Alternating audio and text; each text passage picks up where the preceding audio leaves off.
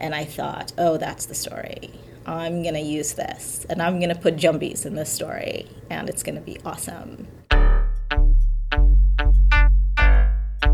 Welcome to The Yarn, a Backpack Media production. You're listening to the second installment of our new series called The Unraveller. In each episode, a book creator will take you inside one of their books, their inspiration, fears, frustrations, triumphs, epiphanies, the whole thing, pulled apart, unraveled. Colby sat down with author Tracey Baptiste in frigid Minneapolis to talk about her book, The Jumbies. In this episode, she shares how a chance encounter with a book at Barnes & Noble helped set her story in motion, and how she sometimes forgets where the heck she is while writing. We're giving away the signed copy of The Jumbies that Tracey reads from in this episode. To enter the giveaway, visit bkpk.media. It's time to unravel The Jumbies.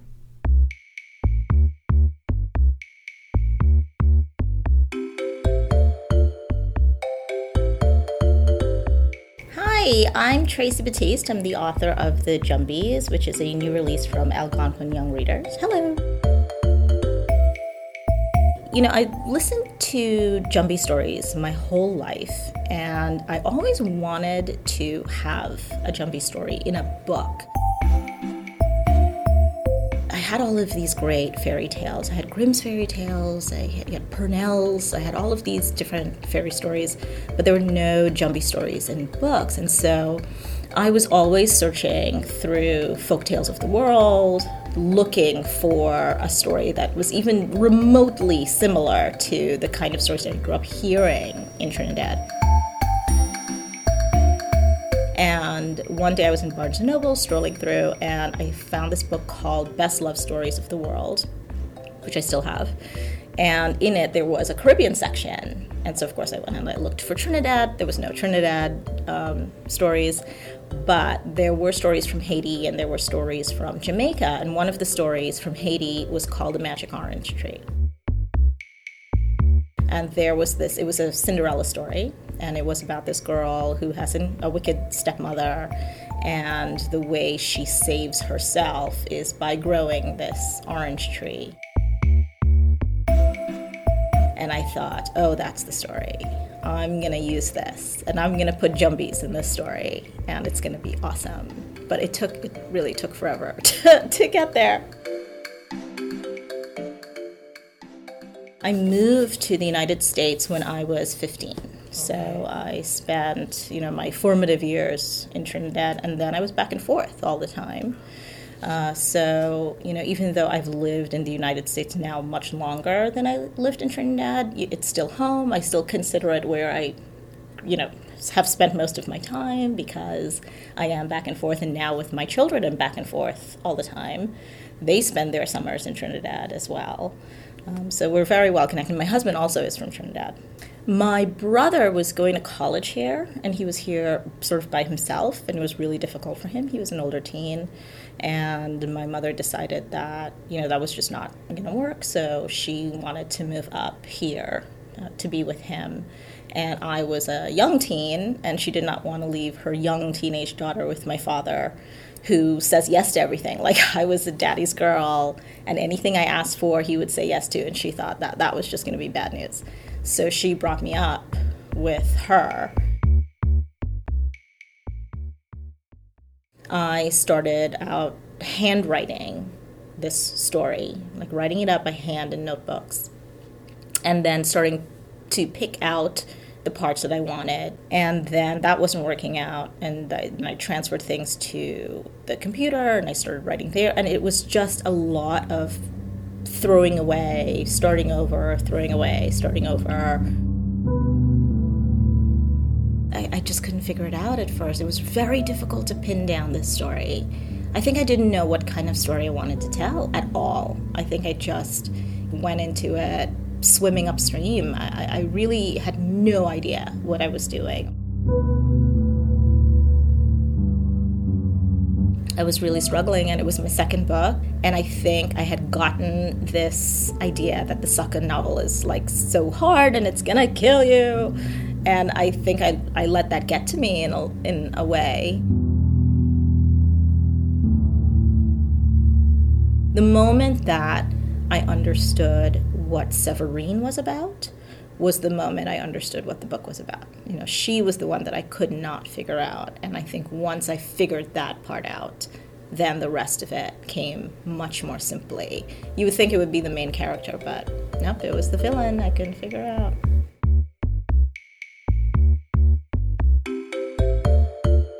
The book is very different from my initial idea. I think that when I started it, I didn't realize it was going to be a novel. I really thought it was going to be shorter than it was, and I had no idea it was going to be so scary, honestly. I know that I know Jumbies are scary, but because I guess I enjoyed them so much, it didn't occur to me that it was going to be sort of, like a bit of a horror story.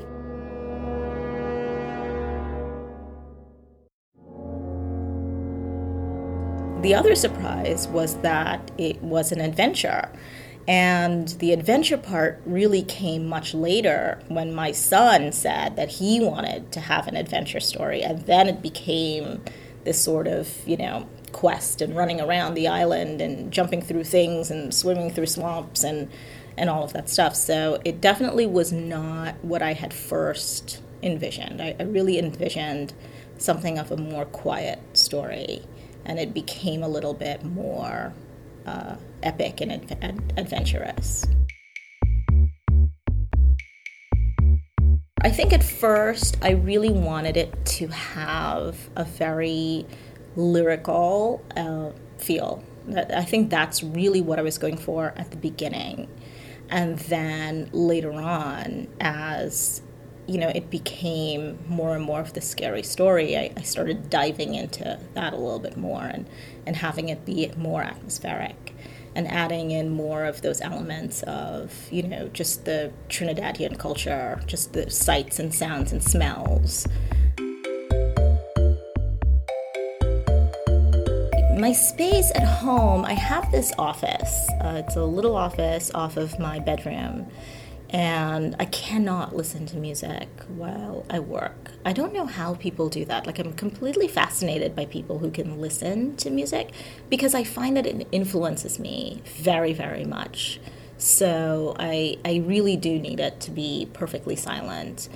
It's very rare that I will write steadily without sort of, looking up and looking at something else, like maybe even opening an email. It's very rare that I will do that for more than 2 hours at a time. When that does happen, absolutely don't disturb me then, because then I'm really into it, definitely don't call my name, don't knock on the door. But in my house, everybody knows that if I close my office door, I usually work with the office door open. Everybody knows that if I close my office door, absolutely do not knock, do not ask me anything unless there is a fire or someone is bleeding. Those are the rules. My hope for this book is that kids who are like me, who wanted this kind of book when they were tiny children with braids all over their heads running around a Caribbean island, will find it and love it and just, dive into it the way that I would have dived into this book when I was little. And I also hope that kids who are not like me at all will see it and think, oh my God, this is a really cool adventure story. And now Tracey Baptiste will read an excerpt from The Jumbies. Chapter 1, The Forest. Corinne Lemaire's heart beat like wild drums as she ran through the forest. Her bare feet stumbled over the dead leaves and protruding roots of the forest floor. She strained her eyes in the dapple sunlight to keep track of the small, furry agouti that scampered away from her. Occasionally, light glinted off the smooth rock tied to the animal's hind leg. It called to Corinne like a beacon.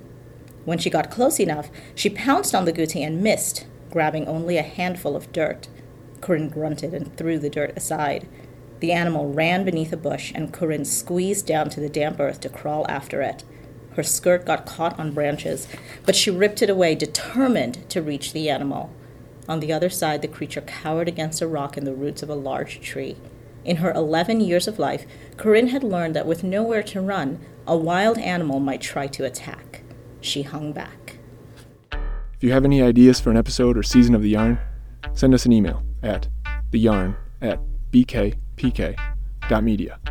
I had this moment the other day where I was working on something and I looked up from it and looked out of my window and I wondered where in the heck I was. For like half a second, I had no idea where I was. I was just completely inside of it.